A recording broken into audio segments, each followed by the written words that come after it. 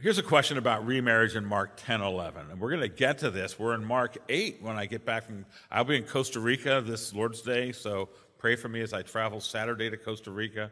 I'm preaching there, and I'm doing a conference at a seminary. I'm due back on Thursday, so I appreciate your prayers. And then we have the missions conference, so it'll be 2 weeks till I preach Mark. So we're in chapter 8. We'll get here before too long. And here's the question: is remarriage appropriate in light of Mark 10, verse 11?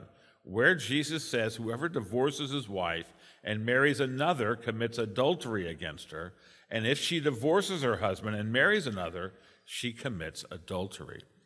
Now, I have to say, of the sayings of Jesus about marriage and divorce and remarriage in the Synoptic Gospels, Matthew, Mark, Luke, this one sounds the most severe, but it's mainly because of the brevity of it.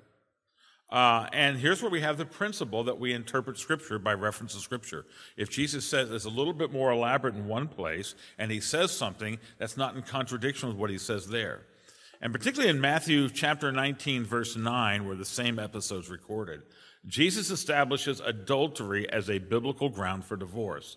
He says, whoever divorces his wife except for sexual immorality and marries another commits adultery. Now, the word for sexual immorality is porneia. It is true that is the word itself is a general sexual indecency, but I do think we rightly take that as referring to the violating of the marriage covenant via adultery.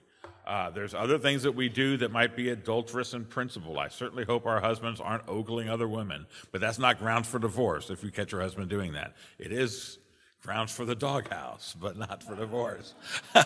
Or your wife doing that too. I don't want to. But it's adultery. Now, I've heard people say before that there's no exceptions. God hates divorce. Divorce is never permissible. There's no exceptions. Let me give you a hermeneutical rule. When the Lord Jesus uses the word except, that what's about to happen is going to be an exception. And when Jesus says, except in the case of adultery, that means while the rule is very clear, God hates divorce, as he quotes from Malachi. And Jesus says it was not, this is not what God designed when he says, and they shall be one flesh in Genesis 2. That was not with divorce in mind. But where there's been adultery, that is grounds for divorce. It doesn't require divorce. But and the key thing is that the victim, the innocent party in the divorce, has the right of remarriage. That's what's going on there. And you get this language in other places where it says, in that case, the innocent party is not bound. That's technical, that's biblical times legal language saying they have the right of remarriage. So we have had some members of our church, not a lot, but we've had some go through divorce. It's always very painful, very lamentable. And when the Christian, when the Christian is the victim of adultery, they have the right of remarriage. Now, in 1 Corinthians 7:15, the Apostle Paul says, if the unbelieving, he's talking about marriage and divorce. If the and his argument is don't divorce. And I want to say right now, our wedding vow should weigh more heavily upon us than our generation takes it. Even as Christians, we should loathe to divorce. Now, I know there's people who are divorced. I'm just saying, our generation, even in the church, we create rationale for divorce in ways that I think exceed the Bible. But here's what the Bible says about that. If the unbelieving partner separates, let it be so.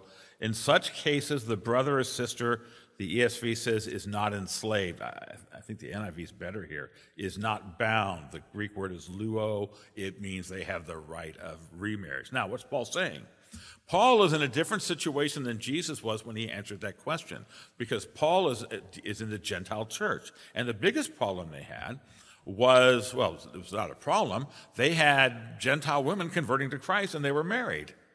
And in many cases, their husband kicked them out. And so that's kind of the main situation in which Paul handles this. Now, in various other times, the English church had this in a big way, because your husband would go to the Navy, and you never see him again. The American Navy is not as brutal as the 1805 British Navy. But there's a big problem in, say, the Puritan churches. The press gangs took my husband, and I haven't seen him. How long's it been? 7 years. Oh, whoa.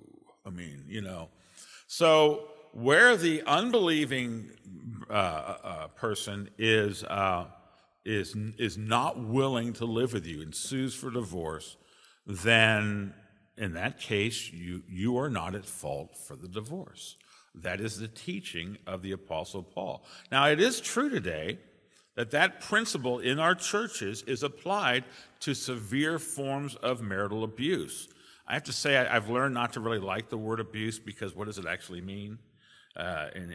We've had some lawyers in the church who've told me that every time there's a divorce in courts today, there's an allegation of abuse. So what does the word mean? It needs to be, but it needs to be pretty severe. In fact, I would argue when Paul says, if the unbelieving partner separates, that's an unbeliever.